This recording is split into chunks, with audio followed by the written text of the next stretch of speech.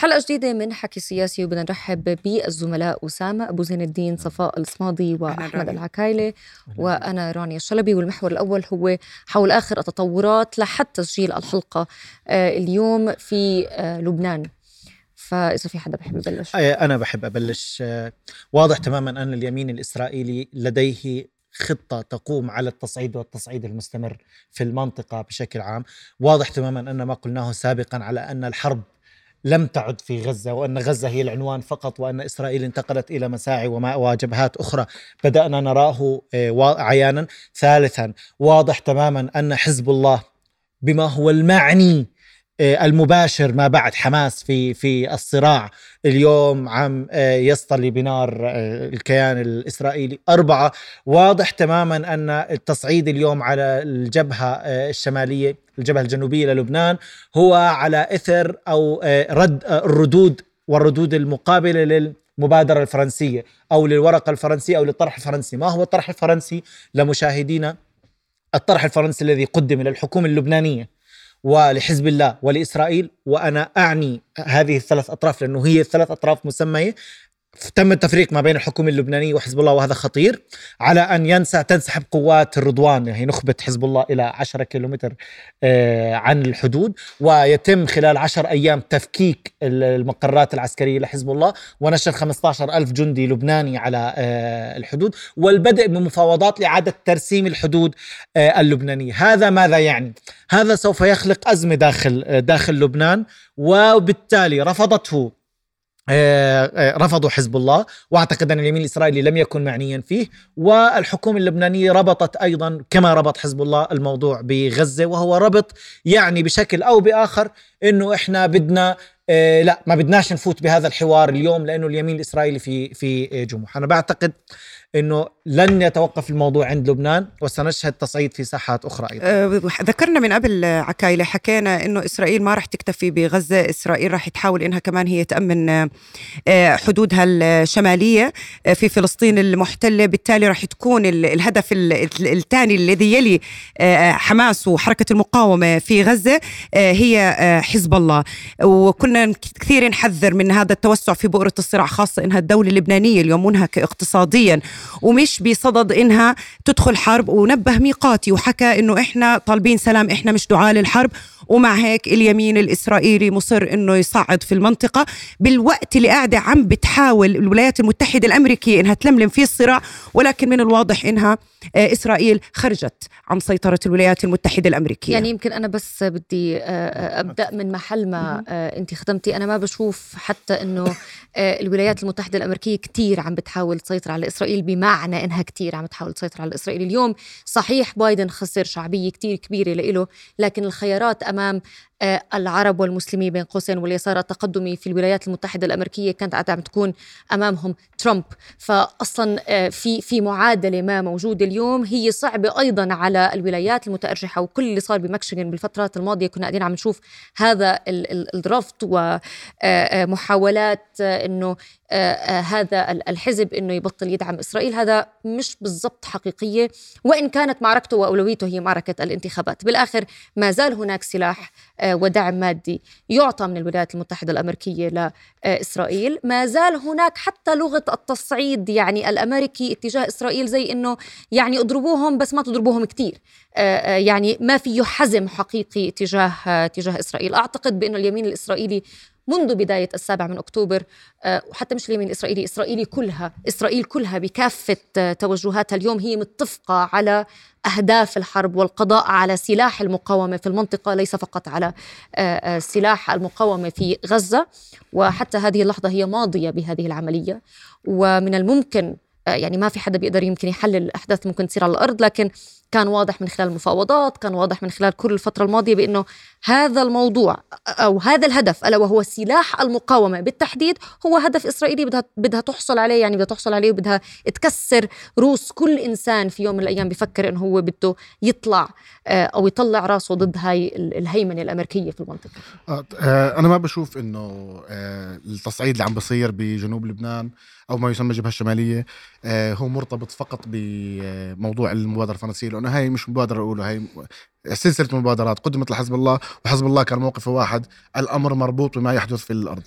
لكن هاي مربوطة بالاجتماع الذي حصل مع زياد النخالي الأمين العام لحركة الجهاد الإسلامي وحركات حماس وحركات المقاومة في لبنان، ومربوط أيضا إذا بدنا نرجع لخطاب السيد حسن نصر الله لما حكى إنه التصعيد مربوط بما يحدث في غزة. أنا عمالي بربطها بالإعلان العسكري الإسرائيلي لاجتياح رفح. حصل اجتماع بعد هذا الإعلان، والسيد حسن نصر الله قال أكثر من ذلك، قال: نحن سنصعد طول ما في جبهة مشتعلة داخل غزة وحسب تطور الأوضاع في غزة، ولو تدحرج الأمر إلى حرب شاملة. أنا اللي بشوفه إنه إسرائيل ماضية في قدومها باجتياح رفح، لكنها التقطت إشارات أنها لن يمر هذا الاجتياح بدون رد قوي من الجبهة الشمالية، بالتالي هاي بإطار الضرب الاستباقية. وما زال حزب الله اليوم ما زال بضرب بالقواعد العسكرية، بضرب الأهداف العسكرية في قدر الإمكان. لكن برضو بنرجع لخطابات السيد حسن، هو قال في هناك معادلة مدنيين مقابل مدنيين وعسكريين مقابل عسكريين، واليوم سقط مدنيين. بالضبط، هناك شهداء مدنيين من الإخوة اللبنانيين في جنوب لبنان. إذا كنا نتفق فنتفق على أن اليمين الإسرائيلي هو في مساعي تصعيد ومستمر في ذلك إلى أن تتضح الأحداث فيما يجري في جنوب لبنان. سنتحدث الآن عن موضوع السيناريو المرتقب لاجتياح رفح. ما هي السيناريوهات المتوقعة؟ وإذا حدث هذا الاجتياح المتوقع، ما هو ردة فعل الدولة المصري؟ كيف ستتصرف مصر والأطراف العربية بالعموم؟ معنا ضيفنا الأستاذ محمد الرقب، الناشط السياسي. أهلا وسهلا فيك، ونبدأ فيك أستاذنا بالإجابة على هذه الأسئلة. طيب، أولا بالبداية خلينا يمكن أنا دائما بحكيها نوقف وقفة عز واحترام لأمهاتنا في فلسطين، الذي دائما لا تنجب إلا الأبطال والمقاومين اللي يؤمنوا بمعنى ما هو الأرض، ويؤمنوا بالعقيدة، ويؤمنوا بأن فلسطين ليست سياسة بل هي أرض وهواء وتربة، وبنفس الوقت هي عقيدة حقيقية لكل عربي وقومية وتاريخية.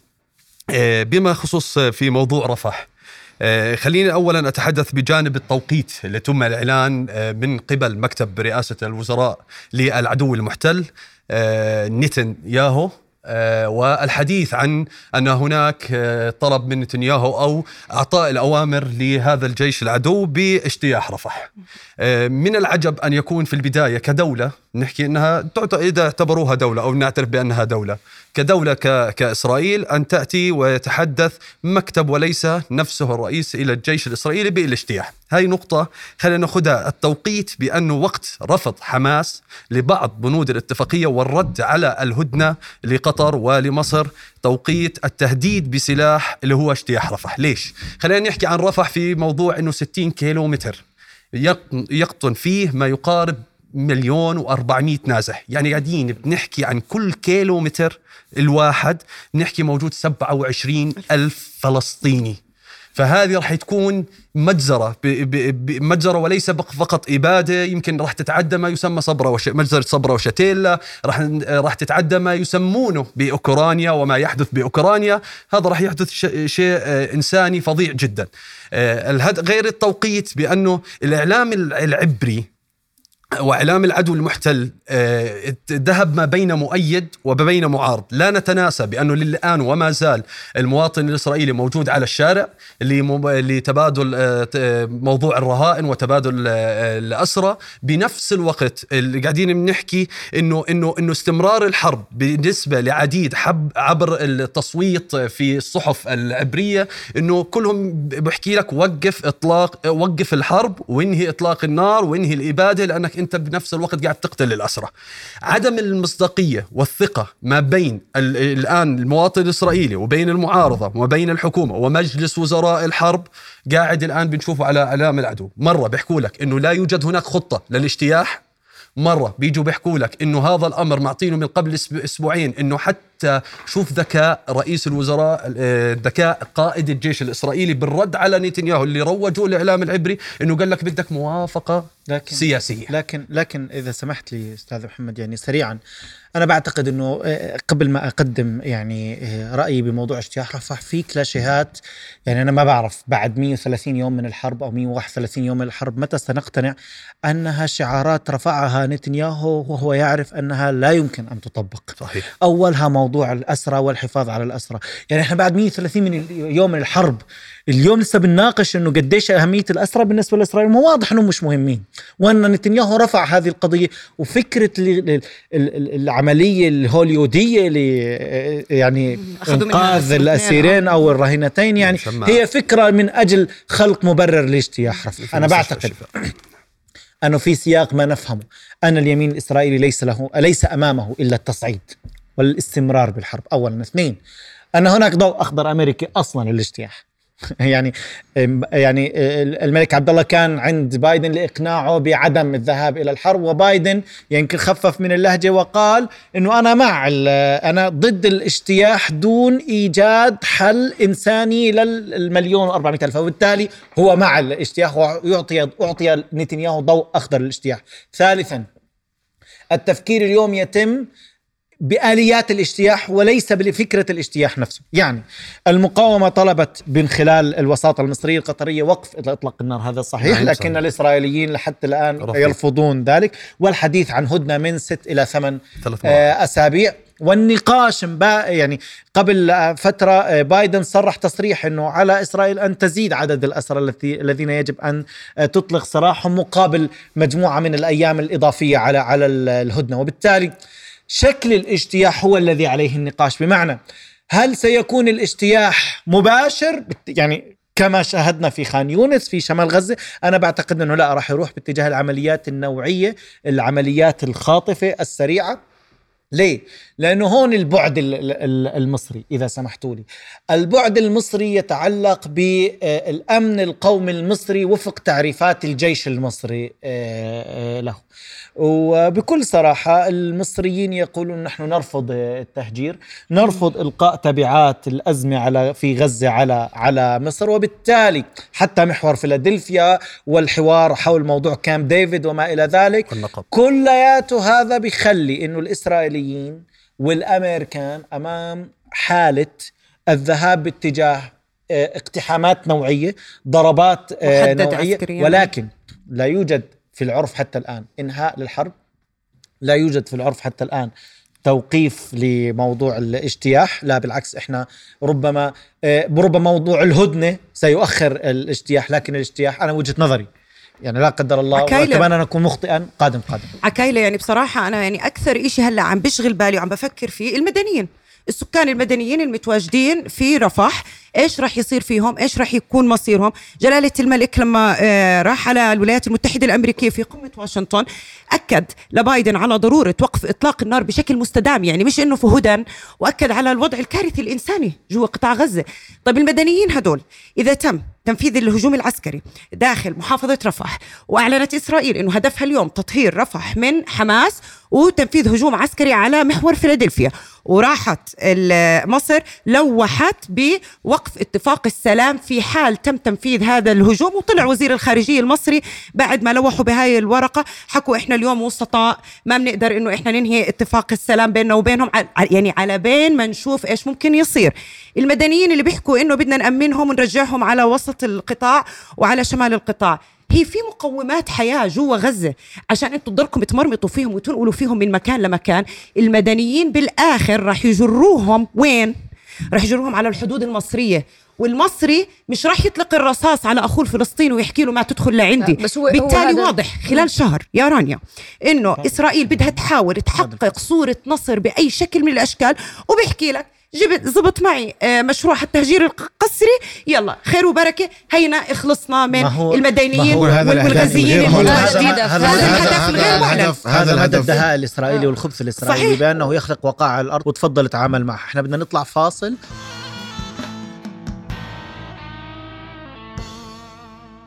ورجعنا بعد الفاصل لحتى نكمل حديثنا، وتحديدا عم نحكي عن السيناريوهات المتوقعة في رفح. يعني يمكن إحنا متفقين إلى حد كتير كبير، بس الهدف من كل ما يحدث في قطاع غزة أيضا وللضغط على المقاومة وللضغط على الحاضنة الشعبية للمقاومة هو فعليا استهداف المدنيين. بالآخر هذا المقاوم بالآخر هو ابن غزة، وأمه وأخته وعائلته أيضا ماتوا في القصف، وهم عم بيجوعوا زي ما عم بيجوعوا الغزيين بنفس الطريقة. لكن أنا لما أدمر كل أسباب الحياة، يعني لا يوجد مسكن، لا يوجد مستشفى، لا يوجد مدرسة، لا يوجد أي شيء ممكن يخليك أنه أنت تكمل، بالإضافة للحصار والجوع وإلى آخره.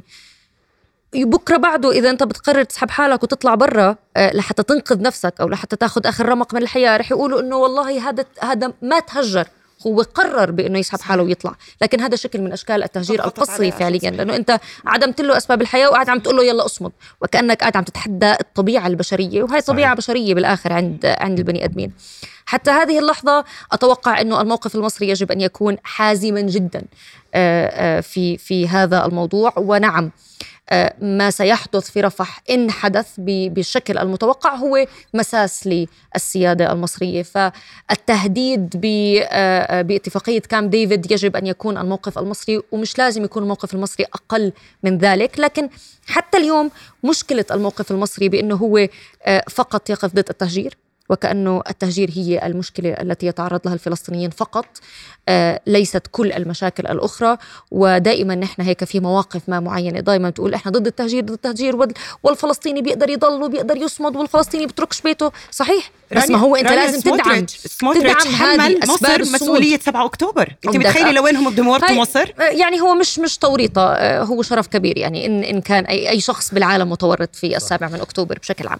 لكن اللي عم نحاول نشوفه حتى هذه اللحظة، واضح بأنه إسرائيل ما بدهاش توقف في هذه الحرب، واضح بأنها ماضية، واضح بأنه كل ما عم نمرق بالأيام أكتر عم بيكون الصراع أمام إسرائيل صراع وجودي.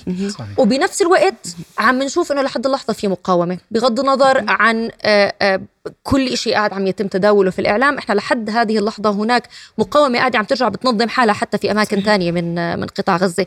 إذن حتى هذا اليوم نحن المفروض إنه نواجه إسرائيل بكل ما نمتلك من قوة، سواء المقاومة، الجبهة الشمالية، كل الدول العربية اللي حواليها، لأنه واضح بأنه حتى اليوم الشعب الفلسطيني لم يخرج رغم كل الأذى اللي قاعد عم بيصير، لم يخرج ويقول نريد أن نسلم المقاومة ونريد نرفع الراية، يعني ونرفع الرايات. بالإضافة لكل هذا بس هيك سريعا أسامة، النقطة بأنه ماذا بعد حماس حتى اليوم ما تم حسمه.